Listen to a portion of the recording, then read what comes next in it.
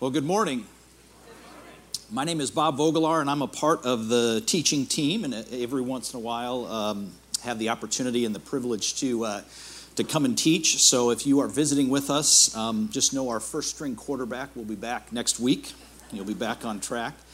Today's passage is 1 Peter 4, 1 through 11, and it's a passage about suffering. And before I dive into reading that, I want to talk about suffering a little bit, because suffering at the hands of others can take on many different forms.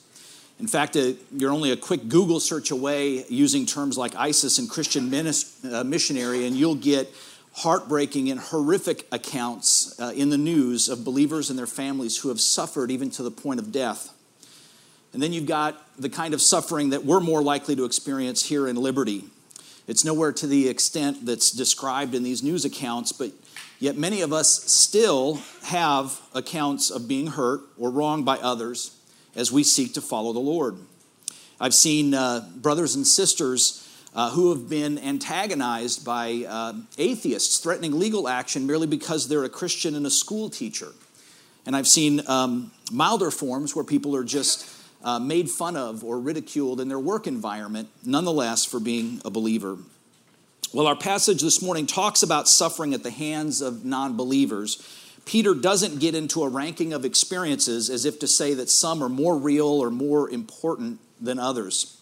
Rather, he deals with the topic of suffering as if all the different kinds are equally symptomatic of the same thing. We are at war with an enemy who wants nothing more than for us to stop seeking after those who are apart from Christ. I think that's why Peter begins this passage by telling us to arm ourselves as if we're going into battle. Let's dive into the passage this morning, 1 Peter 4, 1 through 11. Therefore, since Christ suffered in his body, arm yourselves also with that same attitude, because he who has suffered in the body is done with sin. As a result, he does not live the rest of his earthly life for evil human desires, but rather for the will of God. For you have spent enough time in the past doing what pagans choose to do, living in debauchery, lust, drunkenness, orgies, carousing in detestable idolatry. They think it strange that you do not plunge with them into the same flood of dissipation, and they heap abuse on you. But they have to give account to him who is ready to judge the living and the dead. For this reason, the gospel was preached even to those who are now dead, so that they might be judged according to men in regard to the body, but live according to God in regard to the Spirit. The end of all things is near. Therefore, be clear-minded and self-controlled so that you can pray. Above all, love each other deeply, because love covers over a multitude of sins. Offer hospitality to one another without grumbling. Each one should use whatever gift he has received to serve others, faithfully administering God's grace in various forms. If anyone speaks, he should do it as one speaking the very words of God. If anyone serves, he should do it with the strength God provides, so that in all things God may be praised through Jesus Christ. To him be the glory and the power forever and ever. Amen. Peter is telling these followers of Christ, and he's telling us today to change our perspective toward suffering and toward those who cause us to suffer. Specifically, he's addressing suffering heaped upon the believer by non-believers who don't get the new life the believer is compelled to live. Peter is essentially telling us that having an unbreakable perspective means being armed with a proper backward perspective. It means we are to engage others from a proper forward perspective, and it means that we are to be motivated out of a proper relational perspective. And I want to draw our attention to these three things in the passage this morning. First, having an unbreakable perspective means being armed with a proper backward perspective. Now, what do I mean by this? In verse 1, Peter says that we are to arm ourselves with Christ's same attitude, because he who has suffered in his body is done with sin. Now, that's an interesting statement to make, because early in my relationship with Christ, I experienced suffering at the hands of friends of mine who didn't understand why I lost interest in doing the things that we once enjoyed doing together. Yet I've been a Christian for 28 years, and I still sin. I can't say I'm done with sin. I still blow it. But I think what Peter is getting at here can be seen specifically by looking at his use of the word therefore. Therefore is one of those words that when we see it in the text, we should immediately stop when we're studying God's word and ask the question, what is the therefore there for? And the reason for this is the word therefore simply means for that reason or for that cause. In other words, what is about to be read is written because the preceding writing triggered it. The verses just before verse 1 are specifically about Christ's death and resurrection. Peter is saying that suffering like Christ to the point of death means we emerge resurrected on the other side of eternity with Christ. And guess what? When that happens, we are done with sin. Peter is arguing that for that reason, death is not something to be feared when we're encountering abuse and suffering.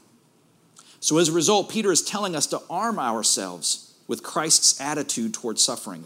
Peter is reminding his fellow Christ followers to look backward at Christ's life and death and resurrection and then have Christ's attitude about suffering.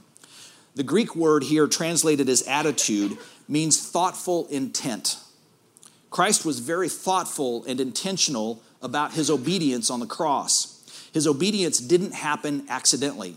In other words, as you go through life, partner with the work of the Holy Spirit and live with his strategic unfolding plan to change the eternity of lost people around you, even the ones who are heaping abuse on you. So what was Christ's attitude that we are to arm ourselves with?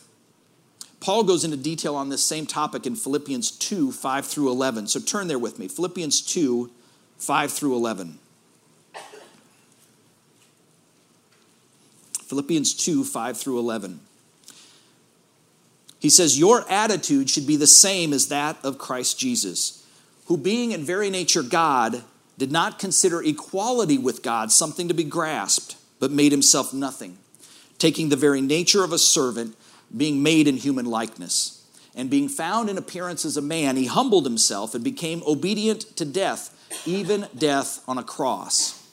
Therefore, God exalted him to the highest place and gave him the name that is above every name, that at the name of Jesus, every knee should bow in heaven and on earth and under the earth, and every tongue confess that Jesus Christ is Lord to the glory of God the Father. Paul reveals in this passage that Christ's attitude towards suffering was focused on two interrelated truths.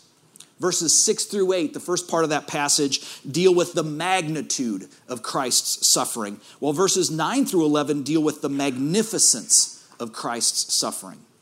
So regarding the magnitude, Paul identifies that Christ was in a place of being in very nature God, yet willingly left equality with God to walk humbly among us. You see, Christ's suffering wasn't just a death on a cross. It also included departing from an eternal and perfect oneness with the Father forever and ever in order to have God forsake him. Think about that for a minute. Jesus left eternal oneness with a good Father to have that Father turn his back on him so that the full weight of all of our past, present, and future sins would be blamed on him. And as a result, Jesus bore the fullness of God's wrath so that you and I, who have put our faith in him, don't have that wrath on us. Imagine for a minute the enormity of that magnitude of suffering. You know, the reality is we can try to imagine it, but that's all we can do. Our best imagination in reality has to pale in comparison. We can't truly fathom the fullness of God's wrath upon us when we don't have the ability to really to compare it to anything in our own experience. So try as we might, we just fall short of really understanding the magnitude of that suffering. Perhaps that's why God also allowed a horrible beating and humiliating mockery and a crucifixion to go with it. Perhaps that physical grueling experience is something we can more easily imagine. I've identified just a few verses of the many that give a glimpse into the magnitude of Christ's suffering. The first is in Isaiah 53. Now, the prophet wrote this some 700 years before Christ in order to set the stage for God's unfolding redemptive plan. And he says this, Isaiah 53, 4 through 6 and verse 10. Surely he took up our infirmities and carried our sorrows, yet we considered him stricken by God, smitten by him, and afflicted. But he was pierced for our transgressions. He was crushed for our iniquities. The punishment that brought us peace was upon him, and by his wounds we are healed. Another passage in Matthew 26. This passage describes Christ's final hours before he is betrayed by Judas and arrested. And it goes like this. Then Jesus told his disciples, "This very night you will all fall away on account of me. For it is written, I will strike the shepherd, and the sheep of the flock will be scattered." Then he said to them, "My soul is overwhelmed with sorrow to the point of death. Stay here and keep watch with me." Going a little farther, Jesus fell with his face to the ground and he prayed, "My Father, if it is possible, may this cup be taken from me. Yet not as I will, but as you will." He went away a second time and prayed, "My Father, if it is not possible for this cup to be taken away unless I drink it, may your will be done." Understandably, Jesus didn't want to have to go through what he knew was about to happen. He petitioned God for any other way. If there was any other way to accomplish this reconciliation between you and your people, Lord, can we please do that instead? In fact, Luke 22, verse 44 helps us understand the level of anguish during these times of prayer. Luke writes, "And being in anguish, Jesus prayed more earnestly, and his sweat was like drops of blood falling to the ground." And yet the torture hadn't even begun. You see, anyone who thinks that faith in Jesus is only a way to get to God must have cut these passages out of their Bible. Because that's exactly what Jesus is asking for. Another way. Any other way that might spare him the magnitude of what he knows is about to happen. And I guarantee you, the magnitude on his mind had more to do with God turning his back on him than it did any of the beatings. Yet in perfect obedience, Jesus submits to God's will because he knows it is the only way to reconcile us to God. Matthew 27, 29 through 31 details the beating and mocking that preceded his crucifixion. The soldiers twisted together a crown of thorns and set it on his head. They put a staff in his right hand and knelt in front of him and mocked him. They spit on him and took the staff and struck him on the head repeatedly. After they had mocked him, they led him away to crucify him. And I'm not even getting into the passages that depict the flogging, the actual nailing of him to the cross. Christ endured an unimaginable magnitude of suffering. And Peter in this passage is telling us to arm ourselves with Christ's thoughtful intent, his kind of purposeful obedience, even as we face suffering. You may be wondering, how can I say there's any magnificence in this kind of suffering? Well, here are just 3 verses to illustrate what is magnificent about Christ's suffering. Paul writes in Colossians 1, 21 and 22, "Once you were alienated from God, and you were enemies in your minds because of your evil behavior. But now he has reconciled you by Christ's physical body through death to present you holy in his sight, without blemish and free from accusation." The Greek word translated reconciled in this passage actually means a complete reconciliation. Nothing more needs to be added to what Christ did to present us to God holy in his sight. And Paul writes in Ephesians 2, 4 through 7, "But because of his great love for us, God, who is rich in mercy, made us alive with Christ, even when we were dead in our transgressions. It is by grace you have been saved." And then Jesus himself in John 10, 28 and 29 says that he is the only one who gives eternal life, and because of this, nothing can snatch us out of God's hand. The magnificence of Christ's suffering is found in the permanence of salvation that his suffering accomplished for all of us who believe. You see, Christ was obedient to death, even death on a cross, because he knew that it was God's eternal purpose to reconcile to himself those of us who put our faith in him. The suffering had a magnificent eternal glory that would exalt our Heavenly Father to his rightful place of praise. That magnificent glory that rightfully belongs to God was the motivating factor for Christ to step forward in obedience to the point of death. Peter is telling us that when we arm ourselves with that kind of backward-looking perspective into Christ's attitude about suffering, we start viewing suffering differently. Consequently, our appetite for the things that matter to God increases, and our appetite for sin decreases. But Peter isn't only talking about arming ourselves with a proper backward perspective. He wants us to do that in order to engage others with a proper forward perspective. You see, in 1 Peter 4, 5 through 7 and 7 through 11, Peter details the justification for us to engage both non-believers and believers with a proper forward-looking perspective. And verses 2 through 4 set this up nicely. Peter writes, as a result, a believer armed with Christ's attitude towards suffering does not live the rest of his earthly life for evil human desires, but rather for the will of God. Verse 3 says, for you have spent enough time in the past doing what pagans choose to do. And then he goes into some examples of that. In verse 4, he says, they think it strange that you do not plunge with them into the same flood of dissipation, and they heap abuse on you. Non-believers can be intolerant of believers. And the degree of intolerance is vast. This is not a new thing. It's been happening for 2,000 plus years. So when Peter writes in verse 5, but they will have to give account to him who is ready to judge the living and the dead, we might rush to assume that Peter is saying, don't lose heart from the abuse because what goes around comes around. But I'll tell you what, a look at the context tells you that this is not some karma theology.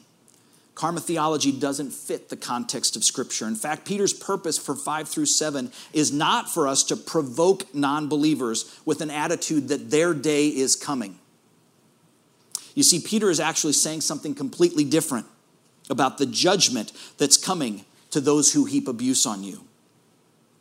He's saying that the reality of this judgment on the non-believer should motivate us to persevere for the sake of their eternal destiny in the midst of any abuse they can heap on us, even if that abuse is to the point of death. I wrote this next slide as a question. So you mean Peter's purpose is not to provoke, but to persevere? Yes, that's exactly what I mean. And that's important because our nature is to start hating those who hate us. And Peter's saying something completely different. He writes in verse 5, those who heap abuse on you will have to give account. But notice immediately following in verse 6, he says, for this reason the gospel was preached. He doesn't say for this reason you can rest assured they'll get what's coming to them. No, he emphatically shifts to the urgent need to persevere in preaching the gospel, despite what you and I may have to suffer. You see, the reality of what awaits those who heap abuse on us, if we have a proper backward perspective, should motivate us to preach the message of hope that will change the course of their eternity. And verse 7 puts an urgent exclamation point on this need to persevere in preaching to them despite the abuse. Look at verse 7. The end of all things is near. You see, there's only a short window of time to persevere in this work because their life and ours will end soon. And for some, it could end very soon. Either because Jesus is returning or because death has us exiting. Either way, we cannot afford to wait in preaching the gospel. And many times we preach it with the way we behave toward those who are abusing us. I believe that's why Peter pivots in verses 7 through 11, where his focus is now on the church, individually and corporately as a body of believers. In verses 7 through 11, Peter tells us to pray. He tells us to love deeply, to offer hospitality to each other without grumbling, to use our gifts, to speak as if God is speaking, to serve with God's energy working in us. In other words, Peter tells us to partner with the Holy Spirit in the work God has prepared for us to do. Peter writes for us to be clear-minded and self-controlled so we can pray. Peter knows that if we fill our mind with the things of this world and we aren't disciplined about how we interact with the world, we tend to avoid prayer. We drift away from engaging God. And those times when we do pray, it tends to be about temporal stuff and not about the things that matter most to the heart of the Father. What's your prayer life look like? Are they filled with the names of non-believers who treat you poorly? Are you praying for the eternity of those who might be abusing you? Clear-mindedness and self-control gets us on the same page with God. His desires become our desires. And what God desires most is directly connected to the magnificence of Christ's suffering. 1 Timothy 2:4 tells us God wants everyone to be saved and to come to a knowledge of the truth. You see, lost people matter to God. And when we're clear-minded and self-controlled, lost people matter to us too. We pray for them individually and collectively among the body of believers. We love each other more deeply. We offer hospitality without grumbling. We serve with joy because we are using our gifts. We speak and serve in partnership with the work of the Holy Spirit. Peter also knows that when believers pray, love deeply, offer hospitality, serve within our gifting, and partner with God in the way we speak and with His energy working through us to reach non-believers, then we end up creating a contagiously attractive place for both believers and non-believers to want to be. You see, instead of repelling non-believers away from the church, making statements like, if that's what following Christ is, I don't want any part of it. The opposite happens. And people say, there's something different about you. And I am attracted to that. But even more so than that, how Peter finishes verse 11 tells us the real reason behind this urgency to preach the gospel, even to those who abuse us. And that's in verse 11. So that in all things, God may be praised through Jesus Christ. To Him be the glory and the power forever and ever. Amen. I want to close our time this morning by looking at the third unbreakable truth that comes from a passage like this. You see, having an unbreakable perspective also means being motivated out of a proper relational perspective. You know, as I prepared this message, as I spent time in God's Word, I found myself becoming overwhelmed by all the things I have to do to live up the expectations in this passage and in other passages. There's a lot in God's Word of what to do and what not to do as a follower of Christ, and it can be daunting. It's hard to persevere when the abuse we get from others hurts so deeply. And now I'm supposed to have this perspective and do these things as part of a body of believers, even when the world around us becomes more hostile toward us. It's hard to love those who are out to hurt us, let alone live that way continually. And I fail at it far too often. But I want you to notice something. I mentioned earlier about Peter's use of the word therefore. And when that happens, we ask ourselves, what's the therefore? Well, Peter uses the word therefore twice in this passage, in verses 1 and 7. Remember, what follows the word therefore is justified by what comes before it. What comes before these therefores? 1 Peter 3, 18 through 22, and 1 Peter 4, 5 through 7. These two sets of verses detail what Christ has done for us and what awaits those who die apart from Him. You see, Peter's instruction for us to persevere in the midst of suffering and urgently preach the gospel actually follows an important reminder of what Christ did for us. That if Christ had not died for us, if He had not been obedient to the magnitude of His suffering, a dreadful judgment would also be awaiting us. Let that reality compel us to live differently toward those who might be heaping abuse on us. You see, when we consider how incredibly irresistible the grace is that redeems us, what emerges is a sense of gratitude so deep that we should do nothing less than give Christ all of us in return. When we live like this, we don't have to focus on the things that we are supposed to do as Christians. Instead, our focus is only on knowing the one who would save us. When we do that, a new desire emerges, a desire to surrender our lives to such a good Father. Now, you might be thinking, wait, Bob, you don't understand. I hurt so deeply that it's not possible for me to forgive the person that's caused that pain. Or you might be thinking, but Bob, you don't understand. I've already blown it so badly that there's no way God would give me a second chance. For me, it's too late. But I want you to remember, the same Peter who wrote this letter is the Peter who knows a thing or two about suffering abuse at the hands of others. And he knows a thing or two about letting down our Savior.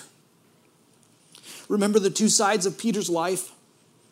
God finished with a very different Peter at the end of his life than the one he started with. Over the course of Peter's 35 to 40 year relationship with Christ, he went from being a self-seeking and temporal-oriented person to being a self-sacrificing and eternally-oriented person. What made the difference?